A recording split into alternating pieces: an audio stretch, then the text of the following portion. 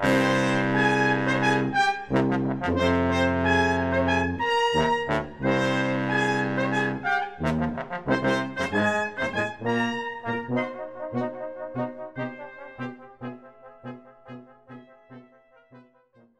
everybody, and welcome to another BP Movie Journal, the show we do where we talk about the stuff we've seen since the last time we did one of these.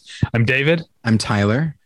And I almost forgot that I introduced the episode, the journals, because you are going to be kicking us off. I always kick us off with the journals, but it worked out we had the exact same number of movies to talk about, so you are going to kick us off. And I say you go ahead and do it, unless you have anything else you wanted to get to. Just that I feel like I'm cheating a little bit, as always, because 3 of my 5 movies are rewatches, but they are movies I have not seen in many years. Okay. My brother-in-law was in town, and anytime he's in town, he's always interested to watch movies that he maybe hasn't heard of in some cases. And so, which usually means rewatching for me. And in this case, it was 3 films that I hadn't seen, I think, since I saw them in the theater. And these are movies that you are thinking he'll like. Oh, right? absolutely. Right. Yes. Yeah. It's not like try to out obscure. No, there is a tendency in me. This is a pretty, okay, I know we've got stuff to get to. So me being who I am, you've known me for a long time. You know that my comfort zone is fairly small. I've known you 23 years. 23 years. That's correct. Which is insane to think about. Yeah. And it passed by without us noticing. Jen and I have been in Los Angeles for 15 years now. And so I'm just thinking of it's insane. The amount of time I've known certain people and lived certain places, it just goes by without even thinking about it. Yeah. I will be at 17 years later this year. Yeah. In Los Angeles, which means I'll be less than a year away from having lived in Los Angeles longer than I lived in St. Louis County. How do you feel about that, out of curiosity? I'm kind of looking forward to it because I pretty much think of myself as an Angelino now, with the exception of my allegiance to most St. Louis sports, at least in terms of basketball. I don't watch basketball, baseball and hockey. And then as far as college football, I still root for Mizzou. But I guess in as much as I have an NFL team, go Rams. I'm happy to root for the Rams. I'm not really a huge NFL guy, but very excited to see the Rams in the Super Bowl. In fact, I guess by the time this episode will go up before the Super Bowl. So let's hope they pulled it out. Beat that other team. I don't know who it is. The Cincinnati Bengals. But also I just realized, by saying we've known each other 23 years, you and I have known each other more than half of our lives. Yeah. I've been doing that calculation a lot lately. There's a lot of tangents going on in my mind right now. So I turned 40 in a couple weeks. And that is, aside from just officially in my mind, officially being old at that point. This has been a tough year because my father died when I was 20. So this, once I turned 40, and then in April, when it marks the 20-year anniversary, that sounds wrong, marking of his death, it's okay, so that's half. That's hold on. Half my life. Can I be a cynical asshole? Sure. Do you know what the term is for the anniversary? The annoying Facebook mom term for the anniversary of someone's death? Angelversary. Oh. Which I didn't know that. Yeah. But you know what? Once it comes up, I'm going to use it constantly. Yeah. But and so it's, I just kind of and then my father's birthday was back in January, and he would have been 70, and so it's a little rough, noting okay, well, it's now been half my life without him, and incidentally, the half with him, I wasn't super conscious of of everything, and so it's a little sad for me. And then of course, come next year, it's now I've lived longer without him than with him. And so it's all very sad. But I think, yes, looking at the positive things and being like, yes, I'm almost 40 and you've been a part of my life in some capacity for that long. And it's weird to think that there was a time when we didn't live in the same city. But obviously when we first met, we didn't. And then for the short time when you were in Los Angeles and I was still in Chicago, we didn't. But it's strange to think about. Yeah. But I mean, that's kind of how this podcast came to happen, because you and I would, like, for that, year and 4 or 5 months, just under a year and a half before you moved out here, we're having just long phone conversations about the movies. We were essentially doing the BP Movie Journal. Yeah. It took us so long to get to the BP Movie Journal because this was something that, like, I would show up at your house to record the episode and we'd spend the first hour just chatting about what we'd seen recently. Yeah. And somehow it was like the better part of a decade before you went, why don't we just hit record when we do this? Yeah, it does. You know, maybe it's a testament to us that it took us so long to get to a point where it's like, what's the point of talking if we're not recording it? Every podcaster gets there eventually, which is, every thought and every interesting communication they have with someone's like, oh, why am I not recording right now? But yeah, and it took us a while, but that's also why we started adding TV to the Movie Journal, and then now we do the TV Journal on Patreon, because I had this thing of like, well, I'm spending, like, because my podcast with Paul Goebel about TV had ended. Yeah. And so I'm spending this time, like, I'm watching this TV and I don't have an outlet to talk about it. I'm wasting my time watching things that I'm not then going to talk about on a podcast. Yeah. That's how it absolutely. felt. Absolutely. Okay. So we're back to you recommending movies or watching movies with your brother-in-law. And this is the original tangent. Yeah, that's right. And so you've known me for a while. You know that I have a very small comfort zone.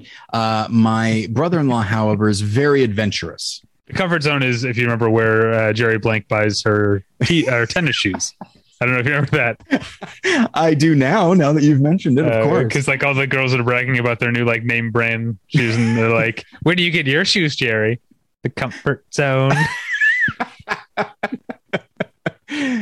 Oh man, I haven't seen that show in so long. I feel like I should rewatch it. I think I'd like it more now than I did then. Yeah. But yeah, and so okay, I keep interrupting you. I'm sorry. It's fine. But yeah, and so my brother does, my brother-in-law will, like, do whatever sounds interesting to him at the time, and so there are times when, like, Jen, myself, and my brother-in-law will be hanging out, and he, like, suggests something that invariably does not sound fun to me. And then Jen will usually, not that there are sides, but there are sides, and she sides with him. And so I just keep finding myself in a position to be, like, going out, like, out at a very loud bar, or in some cases wearing something I wouldn't be wearing. Like, my brother-in-law's like, he goes, "Hey, you should try on this hoodie that is his." And he goes, "I think it'd look good on you." It's like, well, what are you talking about? So because I'm put in that position of not being actively shamed for being myself, but that's how I take it. I often try to think in terms of, like, okay, how can I punish other people? How can I teach them that, hey, we all have a comfort zone? And so I try to think, like, okay, so I'm the one picking the movie tonight. Okay, I think it's time for Werkmeister harmonies. What do you guys think? Yeah. It's not a good instinct in me. But I do know that, like, months ago when he was visiting, we actually watched the first half of Nashville, and then we got interrupted and we didn't come back to it. But the first half is the really disorganized part of Nashville, and then it all comes together. So if you've only watched the first half, the film seems like the height of pointlessness to you. And so he was frustrated by it. Jen was frustrated by it. And I was like, well, once we get back to it, it'll be fine. and they were astonished that it was my favorite movie. And I was like, just trust me. But we haven't gotten back to it. And so recently we were all in Minnesota because sadly Jen's grandmother passed away. And so the three of us, so we were walking in, sub-zero temperatures on our way to a bar, me wearing a hoodie that I was not comfortable in. And as we're just, and my brother-in-law being like a very extroverted, upbeat guy, he goes, hey, come on, let's try this place. Let's try that place. And I was like, you know what? I said it at the time, I was like, you know what? The next time you come to visit, we're fucking finishing Nashville. All right. That's which we wound up not doing because it seemed vindictive of me to do that. But yeah, so that's, so in this case, I picked movies that I did think he would like. Okay. But all that is to say that was against my own instincts for vengeance. But yeah, so that was a long way to go. But I'm feeling in a full disclosure mindset and letting people know just how petty I am as a person. So you watched Disclosure? Exactly. Yes. Yes. And he loved it. He's like, yes, this is usually how sexual harassment goes, right? Yeah. So okay. Thank you, everybody, for bearing with me with those stories and David and I going down memory lane and all that sort of thing. Okay, so my first movie, which I said I would talk about, even though I watched it a while ago, but it was under embargo last week, and that is Kenneth Branagh's Death on the Nile, which you can find a review for at battleshippretension.com. I wrote it today. And not to police your language, but I say a review of.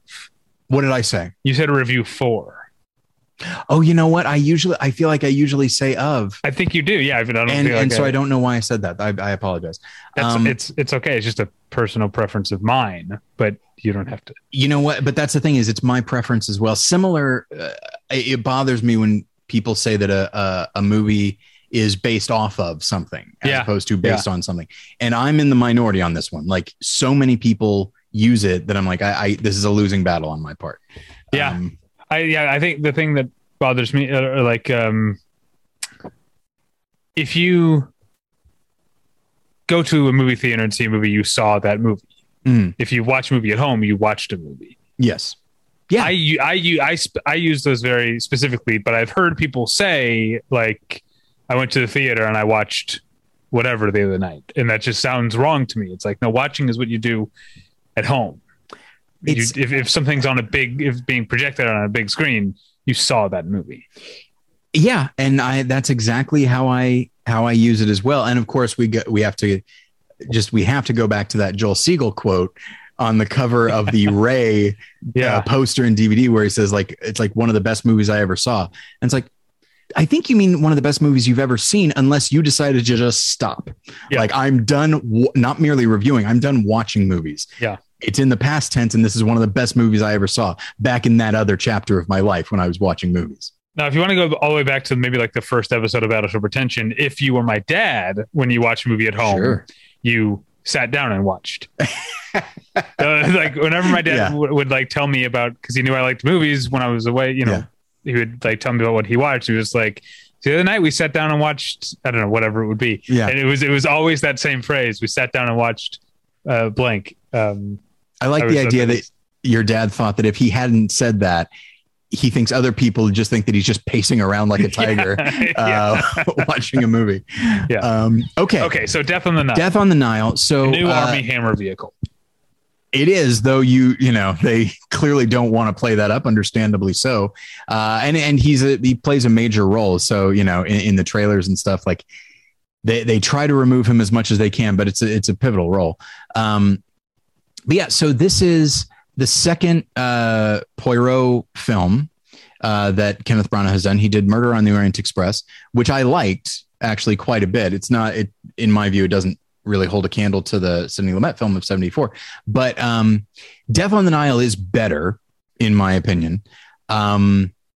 Okay. And I can't even really put my finger on why. It could be that I'm less familiar with the story of Death on the Nile, though it has also been adapted into a film a few times in the 70s with Peter Ustinov as Poirot, and I liked that adaptation, I recall. But I think it also is just that Murder on the Orient Express, it often felt like Branagh didn't fully trust the material, like the idea of being stuck on this train. So as the train is like snowed in and not moving, the characters will often like step off the train and hang out like in the snow, and it's just like, I feel like the idea of being confined right is better. And here, while it does take them a while to get on this boat, once they are like that, that's where everything takes place, and it does feel more confined. And I also think, first off, it is a gorgeous movie. You're dealing with, as is the case with almost any whodunit, you're dealing with like portraits of opulence, and this boat looks amazing. You just want to be on there sipping wine and all that, but it's also in the middle of Egypt, and so you get to see like these landmarks, and everything is just shot so beautifully. It feels, I appreciate it because it just feels like an old time movie event. Are there crocodiles in the movie? There are. Oh, good. Yes. And so yeah, it feels it. I don't mean to sound like an old man, but it's like the old days when you went to see a movie. Damn it, it feels like that. And some of that can be extended to the runtime. It's over 2 hours, and I could see some people being bothered by that runtime because it's a whodunit, and so they're kind of, with any genre, there can be this element of like, yeah, we all know how this is going to go, and we all know how this works, so let's just get to it. But I think that's one of the things that I like about the film is that Branagh, it doesn't feel like he's trying to transcend the genre, but I think he's trying to find the humanity within it, because I do feel, and I put this in my review as well, the whodunit in particular feels like, as much as I love it, feels like a dehumanizing genre, because it's just like, yeah, let's hurry up and get somebody killed so we can start the mystery, please. And then that person dies and you're like, great, let's go. And here he really does want to spend a lot of time with the characters. And I won't say who it is that gets killed, and maybe the trailers reveal it, but I don't think they do.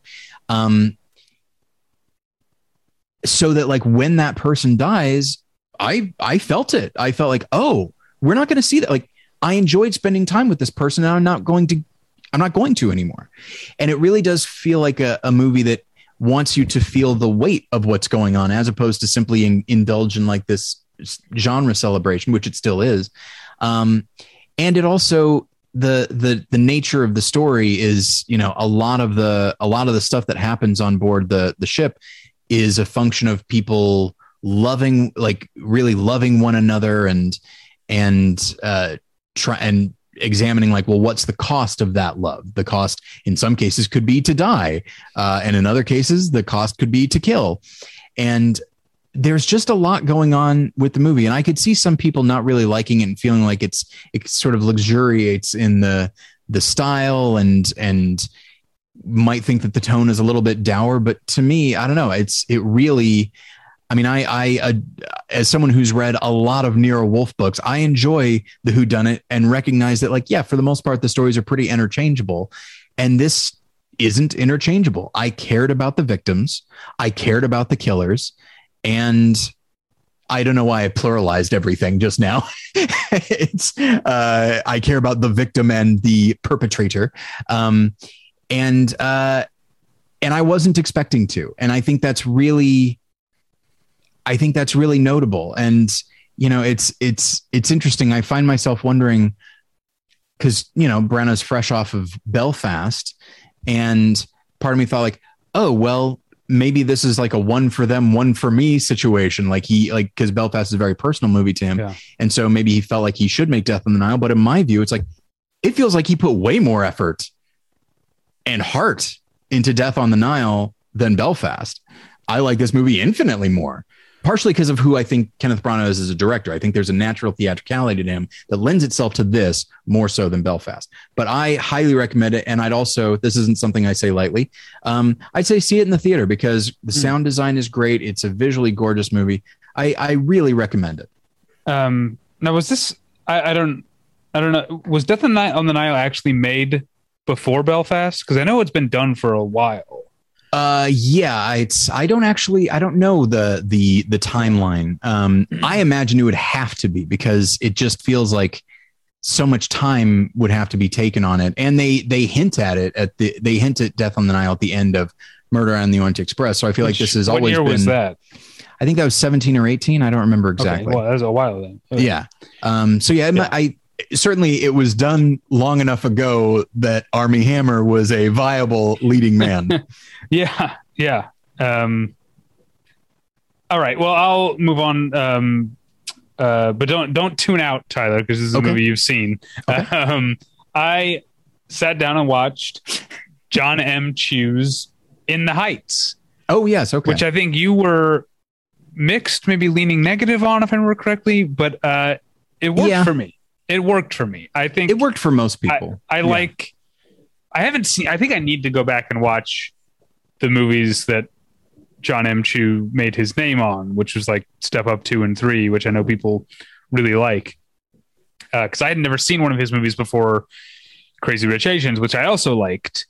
And I think I like In the Heights even more because I think the main thing is that John M. Chu and Lin-Manuel Miranda are great matches for each other in that they're both like kind of on the edge of being corny. Like they're like maybe like cool youth pastor type of energy in a way, you know, like, and I appreciated that. Like, this is a big production. This movie looks like an expensive movie in the Heights.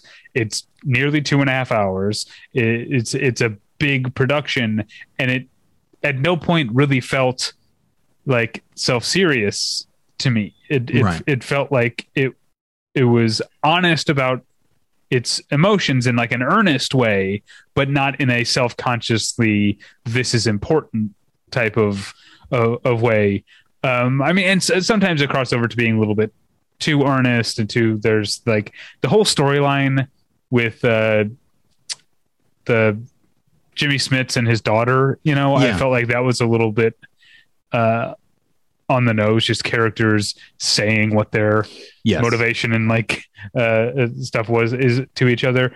But and I honestly, I think a lot of the parts that don't have a lot of the talking parts are not my favorite in this movie, but that's not that big a problem because there's a lot of musical numbers and they're like big productions. There's one that takes place at like a swimming pool, and that like that's the best one in my opinion. Takes advantage of that. But then there's also the song's called Carnaval del Barrio, where like it's starting to black out and the heat's out and everyone's like hanging out in the courtyard in between apartment buildings, and they decided to sort of like turn it into a party. But they're singing about like their roots are all in different, you know, like some of them are Dominican, Puerto Rican, and Chilean, and Cuban, and all these things. I really liked that number, but even like the opening number, I like Anthony Ramos a lot. In the opening number, this is the kind of thing I'm talking about, of just like having like John M. Chu having fun with it when he's like, because Anthony Ramos' character, as you know this, Tyler, you've seen the movie, but in case you haven't, he runs like a corner store, and there's a part of the opening song where he's like saying all the different things that customers say to him, and it's this shot from like the clerk's point of view where he is standing there, and it's obviously cut together from a bunch of different cuts. Like it keeps cutting to him holding different items as he's like at the checkout, but like if you were just focused on his lips singing the song, it's like completely seamless. It's really well done and like fun. You know, there's a whole later there's a number with Jimmy Smith's daughter. Sorry, I forget the actress. And then I forget his name from Tragedy of Macbeth and Straight Outta Compton as well. Corey something. I want to say Corey Hawkins. Does that sound Hawkins, right? It sounds right to me. Yeah. There's a whole musical number with them on the side of a building where the camera turns, and then they're like, it's that like Fred Astaire climbing up the wall thing where they're like, they go from standing on the fire escape to standing on the side of the building, and that's all. Like, there's so much fun to the movie that I just I had a real good time with it. I think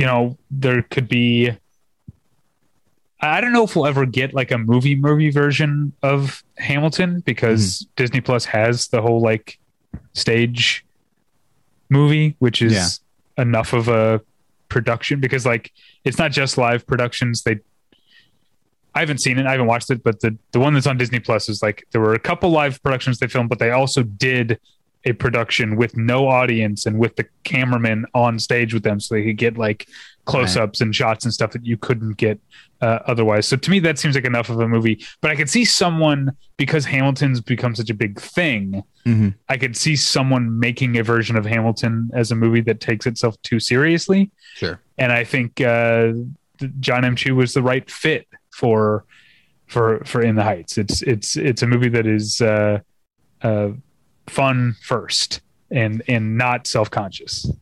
Yeah, directorially, I think the film is very admirable, but for whatever reason, maybe just the story, or there are so many characters to keep track of, and some of them I didn't care as much about as others. But certainly it feels like such a celebration, that movie. And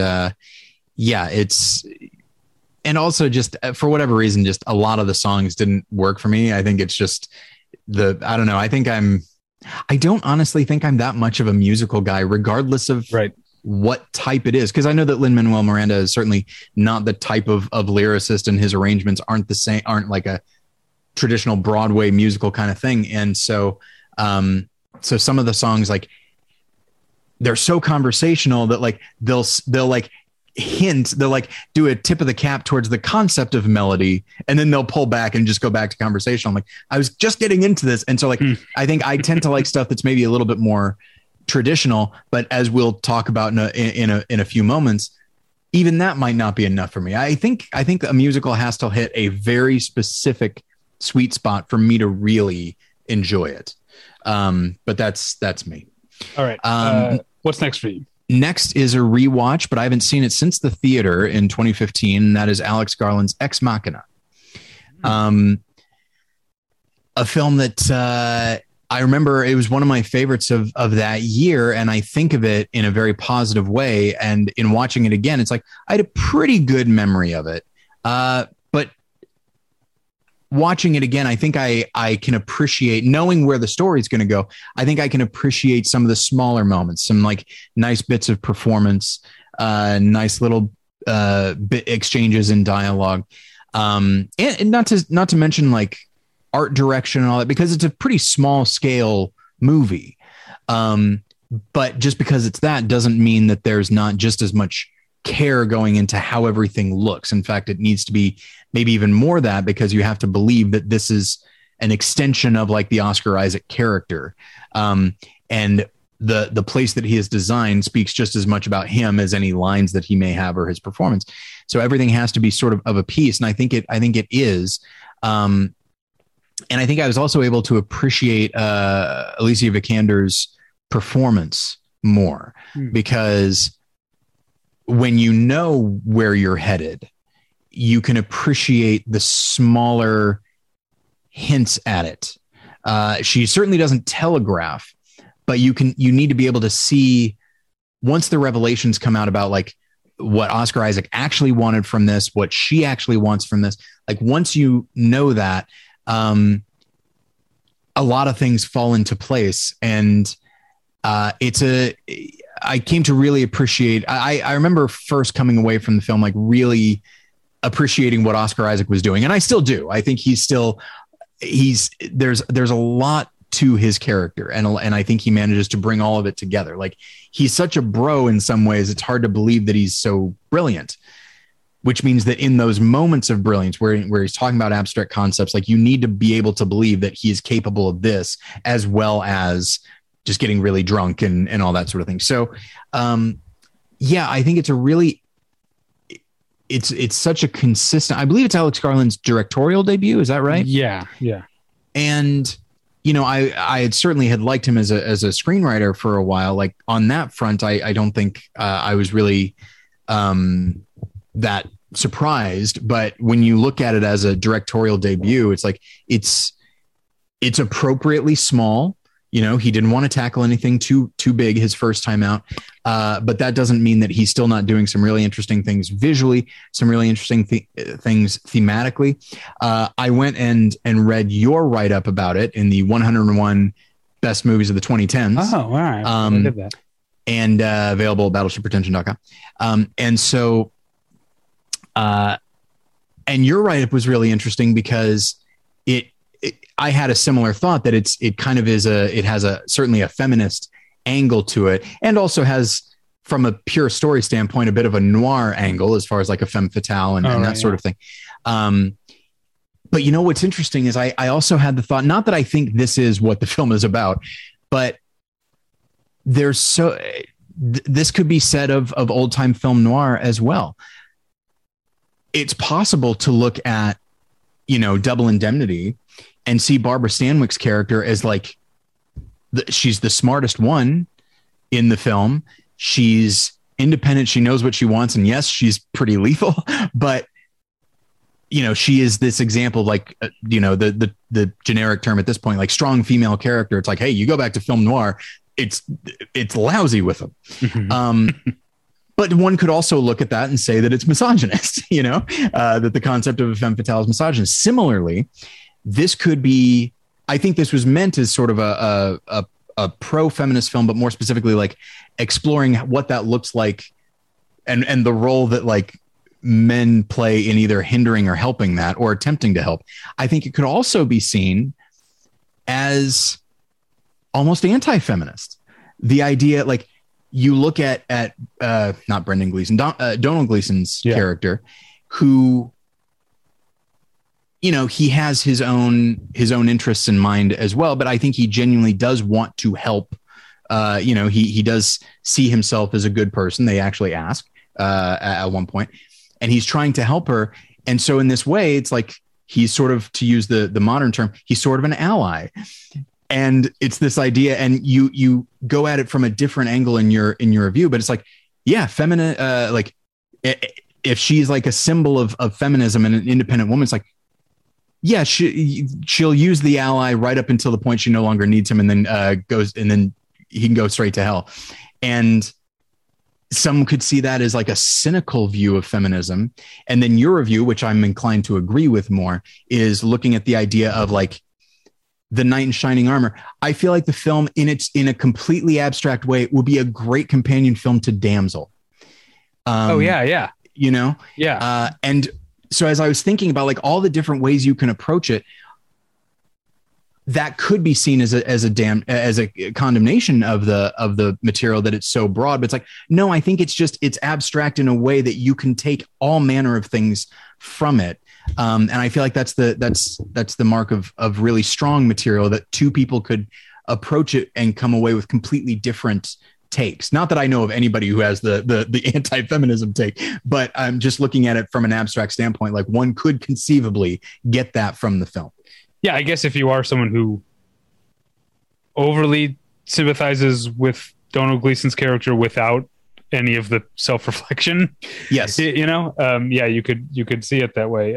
But yeah, I can't remember what I said in my write-up in the book, which you could buy at battleshippretension.com.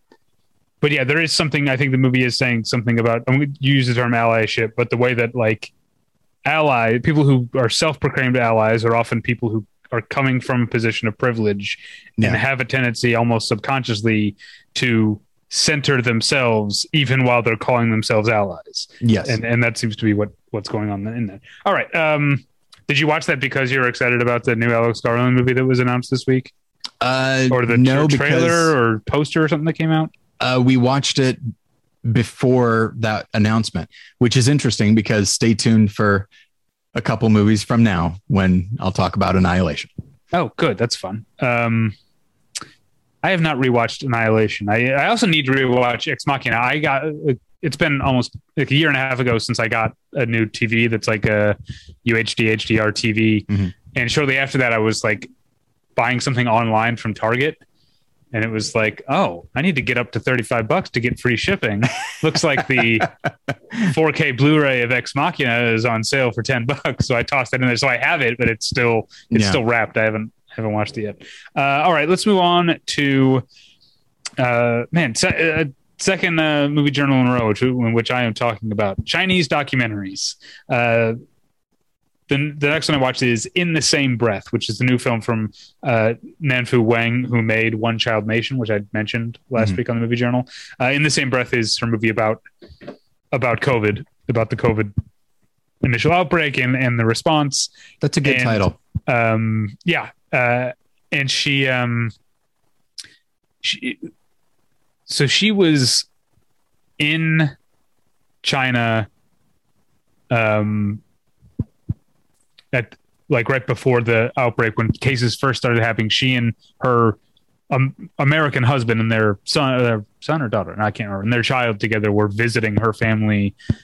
Right when cases started happening, her husband and son or daughter, I can't remember, went back to America. She stayed with her mom for a while. Eventually she got out right before everything locked down in China. And so she ended up like kind of directing the movie from America while she was like over the internet, like hiring cameramen to like go to hospitals and go and like try and get this footage. And as a result, she's got some really amazing footage and interviews and things that are about, what was happening in the very early days. Like we're talking about, we as Americans, we tend to think of like the pandemic starting in like mid-March, right? Like because there started to be cases before that, but she's got like a lot of January and February of 2020 footage that's really fascinating, and also things that like reveal a lot about the character of the Chinese people and the way that like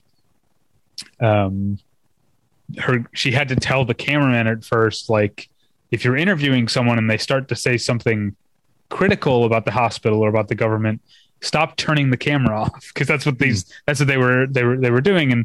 And you see people like hesitant to say anything bad. And I think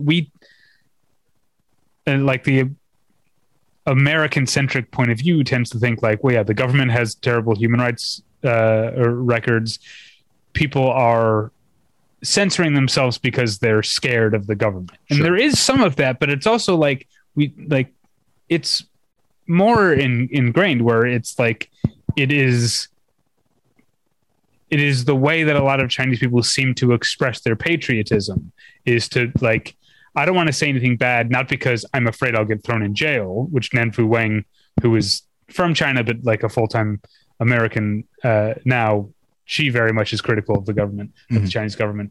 But it's less like I'm afraid of getting thrown in jail, but more like, if I say something bad, the West or our enemy nations could use it against China, and that would make me a bad citizen. It's really a fascinating look. The problem, I will say, is that Nanfu Wang is not content with using this cinematic tools, which she does very well, to argue her points. There's too much of her voiceover explaining, like vocalizing what she's like. I think, and that comes mostly at the end, where I started to sour on it, because the movie does a really fascinating thing of spending so long, the first 30, 40 minutes of the movie in China, and criticizing the way that China was like lying about the seriousness of COVID, sweeping cases under the rug, and like all of these things. And it gets you so like I said, 30 to 40 minutes of that, it gets you so into it that like of like, God, I can't believe that Chinese government, to then when it turns to like, meanwhile back at home, and then like starts to go into like the ways that America's government like misled or lied or just fucked up COVID response. And I think it does a very smart thing of not saying like, see, these two countries are the same. It's not saying that. Right. It's saying there are specifics to the way that China works as a country and the way that America works as a country that are very different. And each country fucked up or was immoral or unethical or dishonest about COVID in ways that are specific to the culture of government and ways of life in those two nations. The movie does such a good job of that like in the final stretch of the movie, when her monologue makes such a big, like, literalizes all of that. It's like, did you not trust me? Did you not trust yourself? It was, it's kind of a bummer when that happens. That's too bad. All right. What's next for you? Next for me is Steven Spielberg's West Side Story. Ooh. A movie that I was all ready to just love. And I really liked it, occasionally loved it, sometimes merely liked it. There was nothing I didn't like about it, but it's tough because my expectations were very high, and maybe I shouldn't have had them that high. But yeah, certainly I feel like this sounds mean. I feel like it's the most engaged Spielberg has been in quite a while with the material. I saw Ready Player One, which I have to remind myself is a Spielberg movie, and even something like Bridge of Spies, which I liked quite a bit. But I didn't really get a sense of joy. It felt like he was just like, yeah, sure, let's make this. And then I have to remind myself he made The Post as well. You get to West Side Story and The Post feels good. Yeah, I like these movies. The Post was one of my favorite movies of that year. But as far from an auteur standpoint, this is the kind of energetic, celebratory Spielberg that I think of in regards to like his best movies, where there are bold decisions being made. And that was kind of fun to see. And certainly the supporting cast is fantastic. Ariana DeBose and Mike Feist, certainly like VP nominees, by the way. Mm-hmm. Fun seeing Rita Moreno in there and in that role. And in a way that's unfortunate because, Rachel Zegler does a fine job, and Ansel Elgort is, passable. But anytime we get back to them, I was like, oh yeah. And I didn't, it's inevitable to compare it to the original. And the original really did feel like it was about Tony and Maria. This feels like it's perpetually trying to distract from Tony and Maria. Like even the idea of like giving, I think this is the song called A Place for Us, like giving that song to Rita Moreno, like reassigning songs and all that. It feels like their romance is perfunctory and not front and center, which is not that big of a deal because it does feel like it's more of a communal movie and they're just one part of it. But it does mean that anytime we cut to them, I'm infinitely less interested than when Mike Feist, for example, is on screen. So it's tough. Something kept me from really embracing the movie, even though there were individual elements that I just adored. But yeah, it's the film as a whole is not one of my favorite movies of the year, really by any stretch. As far as its parts, like Janusz Kaminski's camera work is wonderful. you get a sense of place with the art direction. A lot of the supporting performances are marvelous. So I really, and some of the choreographical choices are really wonderful as well. So like dissecting it, like the idea of a movie being like as good as or greater than or less than the sum of its parts. For me, it's less than the sum of its parts, but those parts are so good. So yeah, it's not a film I could fully embrace. I kept feeling like it kept falling short as a whole, as opposed to like individual elements. It sounds like it was hurt by your high expectations. I think the movie for me benefited from my low expectations because I saw it before anyone had seen it, was writing about it, and I was just like, "Why is he doing this?" Yeah, absolutely. But yeah, I ended up I liked it certainly more than you, not as much as some. Yeah. Okay, it's time to commit. 2024 is the year for prioritizing yourself. Begin your new smile journey with Byte, and you could start seeing results in just 2 to 3 weeks. Just order your at-home impression kit today for only $14.95 at Byte.com. Byte Clear aligners are doctor-directed and delivered to your door. Treatment costs thousands less than braces. Plus, they offer financing options, accept eligible insurance, and you can pay with your HSA FSA. Get 80% off your impression kit when you use code WONDERY at Byte.com. That's BYTE.com. Start your confidence journey today with Byte. All right.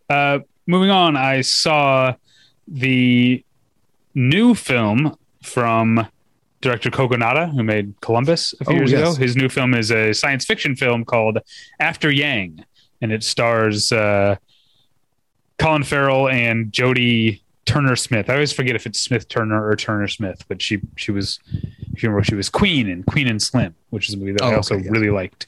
So they're the main two characters, and they're I don't want to. We do end up getting a hint as to like how far in the future the movie takes place. I don't really want to get into that now, but at some point in the future, Colin Farrell and Jodie, I already forgot, Turner-Smith. Yes, I think so. Reverse alphabetical order. That's how I remember it. Are a couple who have a daughter they adopted from a Chinese girl they adopted, and in this version of the future, in this culture, couples who can afford it can buy a thing that's called an older sibling, and it's a Chinese cyborg. Essentially, it looks like a human, but it's a cyborg that is there to help your Chinese adoptee remain in touch with the culture of their birth. Interesting. But this is all me just giving backstory, because what happens very early on is that Yang, which is the name of the older sibling, they have malfunctions, and the real plot of the rest of the movie is Colin Farrell trying to get him fixed and finding out more about Yang's own history. And so the movie is about maybe one of my favorite topics that movies can be about, which is memory. Of course, and it does that science fiction thing of using something non-human to comment on, that's often in movies where there are androids or cyborgs, just like that. You hear people say like, "Oh, they're the most human characters in the movie." Right. And people think they're the first person to notice that, but that's like a common trope. And After Yang, absolutely, even though Yang is unconscious for most of the movie, we learn a lot about him through flashbacks and like the memories and his chips or cards or whatever. He's so that definitely holds true. And there's a beautiful like yearning for connection, which I think people who saw Columbus will definitely recognize. Haley Lu Richardson from Columbus shows up again here. There's a number of in the supporting cast. There's a number of really great people. Haley Lu Richardson plays a person I won't spoil. Clifton Collins Jr. Plays a neighbor. I don't know if you know the actress. You've definitely seen her in things. Sarita Choudhury. But she was very recently. She was Gawain's mom in The Green Knight. Oh, okay. I first remember her. Did you ever see A Hologram for the King? No. Tom Hanks. Okay. I first remember her from that, but she's been in a lot of things, and I always like her when she shows up and stuff.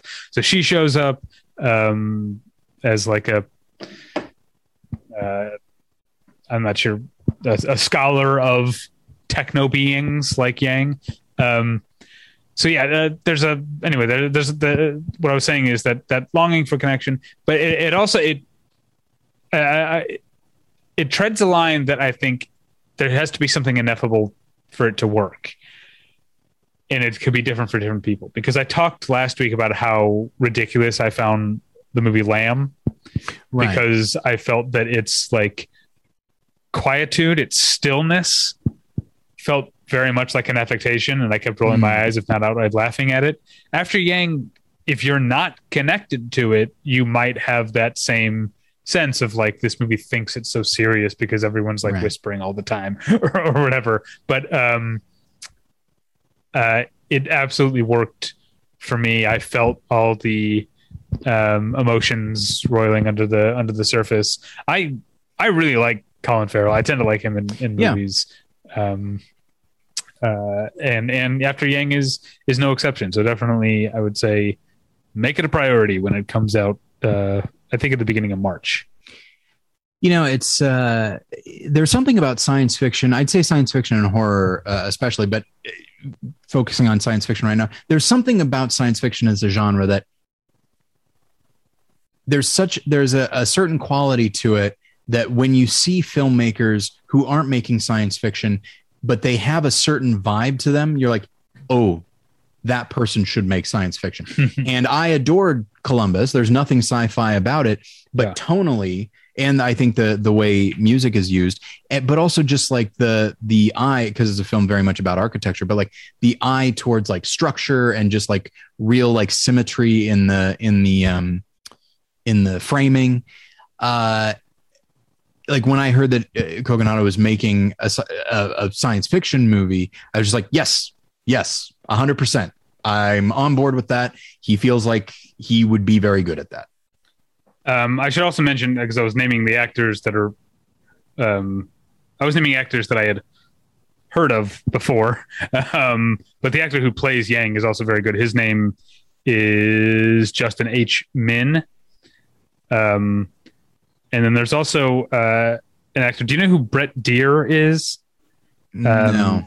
He was on Jane the Virgin, which I was like, even though I didn't really watch a lot of that, my wife did, so I saw enough of it that I recognize him and know who he is. So he has one scene as essentially like the Genius Bar guy, like at an Apple store, but for these like older siblings thing. It's a great scene. It's a great little performance from Brett Deer. All right. You're up next. All right. Well, let's keep the sci-fi going with Alex Garland's other directorial effort, which is Annihilation. So this is a film I had not seen since the theater. Same. And it was my favorite movie of 2018.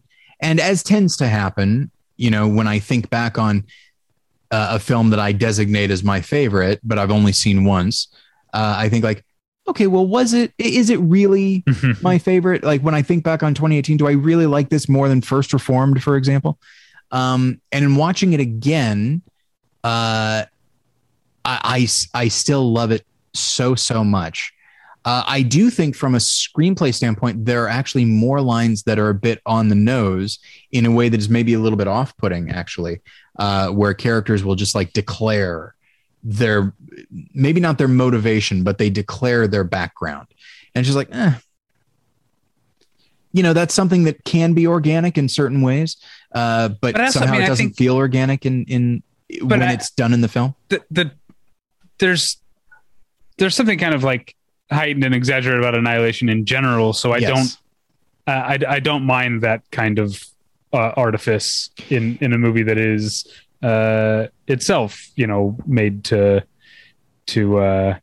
I honestly actually recently, I think Ex Machina qualifies too, but I recently tweeted something about movies like Annihilation, and I referred to them, or at least the things that I like about them, as bedroom wall poster movies. Sure. And so I think there is something about it. There's a larger than life quality to those type of movies. So the idea of something being inorganic, which is an odd term to use when talking about Annihilation in particular, but a little bit unnatural, is acceptable to me. And given who the characters are, where they are, what they're dealing with, and their mindset, it's not out of the realm of possibility that they would speak in more overt ways to one another. And so, because like that's something that did bother me at first, but clearly I got I got over it enough to consider it my favorite movie of that year. And watching it again, it bothered me significantly less, maybe because I knew that lines like that were coming, but also it's just like, but you know what? Like, I'm not in these characters' situation at all. I imagine that given that they are facing what they have to assume is death of some kind, yeah, that might loosen someone's tongue a little bit, and suddenly they're a lot more open about what they're thinking and feeling. And so, yeah, watching it again, I just have such a love for the film's willingness to not assign motivation to the Shimmer and just and explore the concept of undirected change and alteration, like the idea of essentially like an albino alligator with like shark teeth, and just the idea of just bringing these things together, not for any particular reason, but just because it feels like they would fit together. Why not? But even then, that implies more of a conscious choice. It's more just things changing indiscriminately. And even within that, I think the film probably could have gone more in that direction, but it still has to have some level of mainstream appeal. But just the idea of walking along and just seeing like these crystal trees and seeing these, these plant people, and not to say nothing of that horrendous / beautiful image of the soldier who has been spread all over the wall. I mean, it's nightmarish, but still so gorgeous at the same time. And I think that's the core of the film, is this idea of,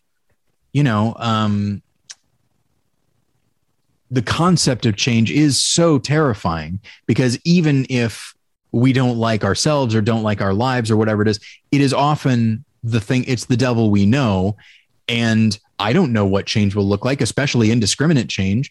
So I'd rather just be what I am, which means the concept of change is itself a monster. And I love that the film, certainly towards the end, goes in this direction of, I don't know if I should view this positively or negatively. And the fact that you can get to that in the midst of this film with a growing sense of dread, that by the end, you're conflicted and not viewing it purely as something scary or something to be confronted. That speaks volumes about Alex Garland's like command of tone and getting you to a place philosophically where you're a lot more open to what could be there. And I think that also speaks to Natalie Portman's performance and watching it change over the course of the film. Yeah, it really is just a marvelous movie. I know very little about Garland's next film. I'm fine with not knowing. Yeah, I don't want to know. I like Alex Garland. Yeah. And I also love Jessie Buckley, and Jessie Buckley's going to be in it. So that's ticket already sold. Yeah. But yeah, Annihilation is, you talked about being horrifying and terrifying. That kind of like makes me laugh, because it reminds me of, like, I saw a press screening, and then this was like, 2018 was like MoviePass era. Mm-hmm. And so I remember my wife Natalie was like, I'm thinking about going to see Annihilation, but is it really scary? And I was like, no, it's not, like, because I don't think it is. And she came home and she was like, what are you talking about? She found the movie like horrifying. And I find so, because there's, for obviously understandable reasons, there have been so many movies about the end of the world or the end of humanity in recent years. And I find Annihilation to be, there's something almost soothing in its sense of resignation or peace or whatever, like the end. Case in point, the number one thing that Natalie pointed to as being horrifying in the movie is the way that Tessa Thompson's character comes to an end, which I found so beautiful. I did as well. Yes. Like she's the only character with any real peace of mind. Yeah. By the end of the movie. Yeah. Yeah. All right. So next up for me is a film from Kosovo called Hive. And it's one of the, like, it's gotten a lot of acclaim among festival circuit type of acclaim, and it's the kind of movie that I feel like I had this in 2020 with a film called I Carry You With Me that I didn't like very much. It has the feel, it's the kind of film like you have to be an asshole not to like it almost, because it's based on a true story that's so like upsetting and inspiring that it's like, what do you like? How uncaring of you to not like the movie. It's a woman in. It's about a woman in Kosovo who, like a lot of women, her husband was disappeared, that sort of thing.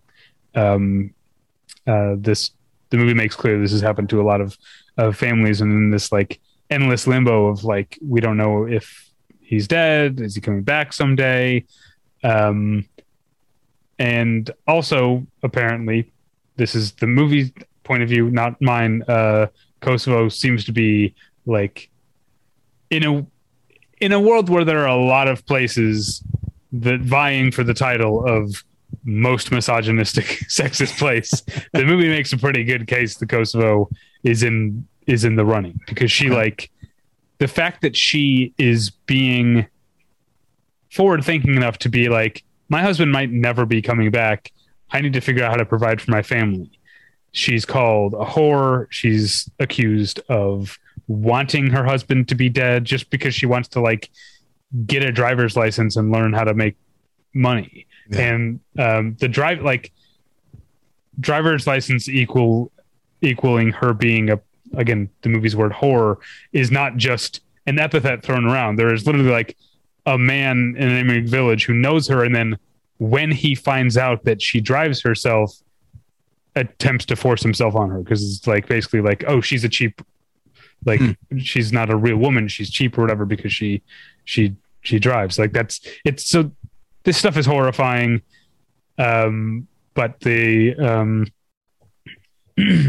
the woman does like find other women who are in this position, and they sort of start a venture together to try and take care of themselves and their families. And again, it's all based on a true story. So I feel like an asshole for saying as a film, it's pretty much the expected, like, this is important because it's so miserable type of filmmaking. And I don't know. I feel bad because, and like, am I then cheapening these women's real experience? But I feel like in real life, people, you know, I'm not the first person to point out there's like, when people say like first world problems, which is like, I don't know if people still say that, but that was a big thing like 10 years ago or whatever, people were saying like first world problems. There's something insulting in that, the assumption that people in the developing world don't also get bothered by little things, like by reducing them only to the trauma of their grander circumstances is actually kind of like, it turns them into symbols as opposed to people. And I kind of felt that way about Hive. It's like this woman wakes up every day and suffers under the thumb of a backwards, misogynistic, corrupt culture, and that's the only thing that she is or does. And I found that kind of exhausting. Luckily, the movie's not very long, but yeah, I feel like a jerk, but I didn't really like it. Yeah, that speaks to. I remember when I was younger, we my church would go on like mission trips to Juarez, Mexico, to like help rebuild people's houses and stuff like that. And one of the things that we would also do is have like just a vacation Bible school, because it was during the summer, so like kids weren't in school, so it's like, hey, for this week, like the neighborhood kids have something to do. But just in general, like we were not in a like great part of the city, but the kids were just like so upbeat and fun, and just like, you know, 7th grade me thinks like, well, it's a missions trip. Everyone, when we go there, everyone's just going to be miserable all the time and just thinking about how miserable they are. And it's this idea. It's like, and I feel like there are movies and maybe people who look at someone and it's like, what are you laughing about? What are you having fun for? Don't you realize how miserable you are? Can't you be what I think you are? Like, you're making me feel. And I think that's the core of like first world problems and that sort of thing is just like, yeah, it's inherently reductive of all involved. But yeah, so that's unfortunate that the movie is that. But also, I feel like, again, this is, at least with I Carry You With Me, that was a movie that was made by like white Americans. Sure. Hive is, from what I understand, made by someone who is from this part of the world. Yeah. But there could very well be some like class condescension, sure, there or whatever. I don't know. I don't want to impugn any further any more than I already have. Okay, well, my last film is once again a rewatch, which I haven't seen since I first saw it, not in the theaters, but on Blu-ray in 2015, and that is Craig Zahler's Bone Tomahawk. Oh. And it's the only film of his I've seen. I know that there are people like films that he's made since then some people love them, some people do not. I know that what you've seen of his, you haven't particularly liked that much, right? I didn't see Bone Tomahawk, which I know that's like the one that made his name, but I didn't like Cell Block. What was it called? Riot in Cell Block 99. I think so. Something like that. And I didn't like Dragged Across Concrete. Yeah, it's. And based on what I've heard of those, like, I don't know if I would like them very much either. Because I think that he has an instinctive, but maybe I would, I don't know. If you told me the basic premise of Bone Tomahawk, I probably would have dismissed it. In fact, when I first watched it, I thought like, well, I've heard this is good and it sounds pretty pulpy, so I'll give it a watch. And the premise is pulpy, but the execution is very much not. And it is essentially it's first and foremost a Western, but there are horrendous horror elements. I guess it's the nature of horror, is it's horrendous.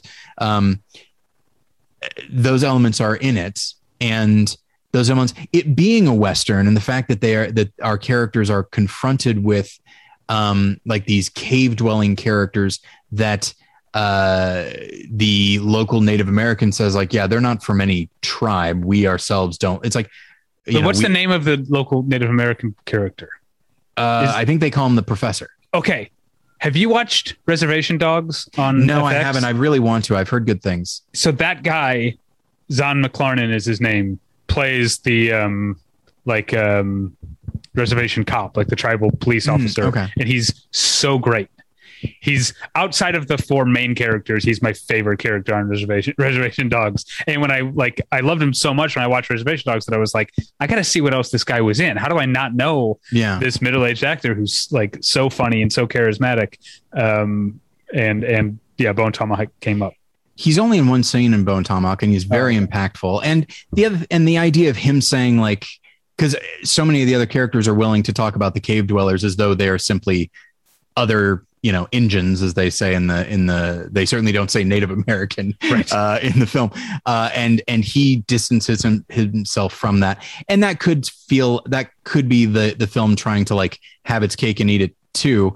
But I also feel like the film is more than willing to show. In fact, the very first scene of the film shows really inhumane brutality on the part of like these two like white thieves played by David Arquette and Sid Haig, who the first thing, someone gets their throat cut and apparently they didn't cut it deep enough because the person is still alive, at which point it's like, oh, okay, then Sid Haig just hits him with a rock. It's like, well, that's pretty damn primitive and really inhuman.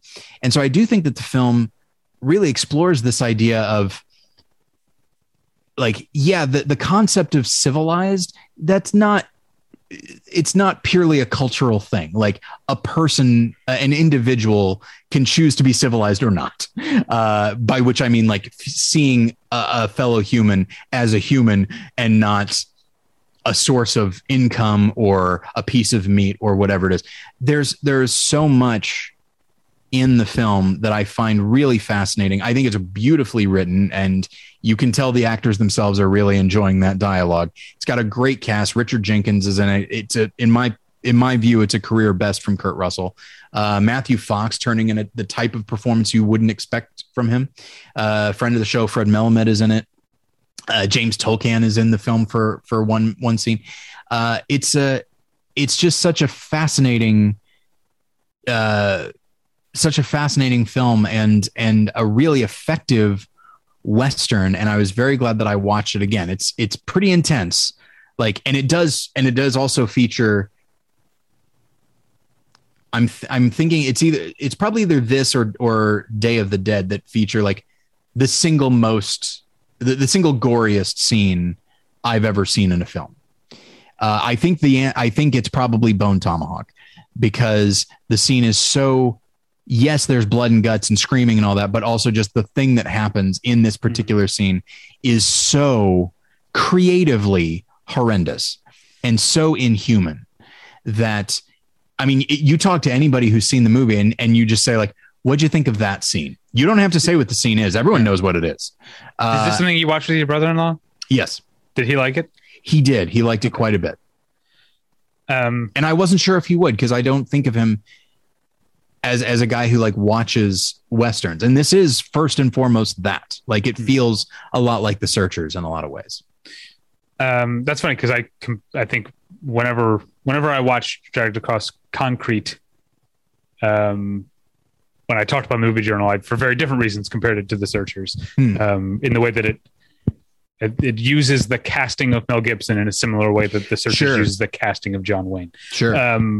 Still didn't like the movie, but okay. Do you know, if I look at IMDb, Matthew Fox's most recent credit on IMDb is Bone Tomahawk. Really? Yeah, he's in a TV series called Last Light that's supposed to premiere at some point this year, but he hasn't been in anything since Bone Tomahawk. What happened? I don't know. And I'm honestly shocked, because he's great I don't think of Matthew Fox as a particularly dynamic actor. I think he's very good in Lost, obviously, and other things that I've seen him in, but he's really he turns in a really solid character performance in Bone Tomahawk. I would have thought that would really bring a lot of the offers flooding in, honestly. Yeah. While we're on the subject, what happened to Michael Fassbender? His most recent credit is Dark Phoenix in 2019, but that sat around for a while, from what I understand, right? So he hasn't really been in anything in 5 years. The Snowman and Alien Covenant and Song to Song were all 2017. And did he get canceled in the way I don't know? Not that I'm aware of. I mean, frankly, if you were in The Snowman, wouldn't you want to take a break?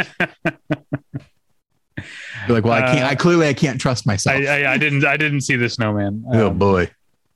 But yeah, that's what, I don't know what happened to Michael Fassbender. I hope he's interesting. Okay. Yeah. Maybe Matthew Fox and Michael Fassbender are both tearing up stages somewhere, and we're just so movie and TV focused that we forget that there are other places that people act. Right. Street corners. Yeah. Final movie for me. Maybe Michael Fassbender is now doing that thing where he pretends to have diseases to train medical students. I know that's something that actors do. Maybe that's what he's doing. Like Kramer, just talking about the burning of lost love or whatever it is. All right. Final movie for me, and final movie of this movie journal. I watched Enrico Cosarosa's Luca, also known as Pixar's Luca. And have you seen this one? I forget. No, I haven't. I need to, because I got to get my Beepies votes in. Yeah, I liked it mostly because I think comparing it to, unless I'm missing one, I think the most recent Pixar film that I've seen is Soul. Is that was there another? Do they do 2 a year now? I can't. I've honestly lost track, and I feel bad because Disney and Pixar, the look and vibe of their movies, at least as far as how they're marketed, are so similar that I don't even remember which is which anymore. I would not I forgot that Luca was Pixar. Okay, let's see if I can find a chronological list of Pixar movies. Okay, here we go. Wikipedia comes to the rescue. So this is after Toy Story. Let's not start all the way at the beginning. Right. Soul was the last one. Okay. And I feel like after so long of either seeing sequels, Finding Dory, Incredibles 2, Toy Story 4, or things like going all the way to Monsters University, Cars 2, to a lot of sequels, or things like I liked Inside Out, and I guess I liked Coco, but I liked Coco quite a bit, actually. There's something so like refreshingly small and low stakes about Luca, that it just really allowed me to just focus on like the fun visual idea of like there's a certain type of sea creature that lives under the sea in fish form, but when they're dry, they look like humans and they can parade around like, and so there's a couple of fish boys or whatever who run away from home under the sea to and try and fit in the small Italian village in like I think it's supposed to be like the 60s or whatever, and befriend a human girl, and so just the fun things of like they accidentally spill some water on the side of his face at the kitchen table, and he has to like hide so that like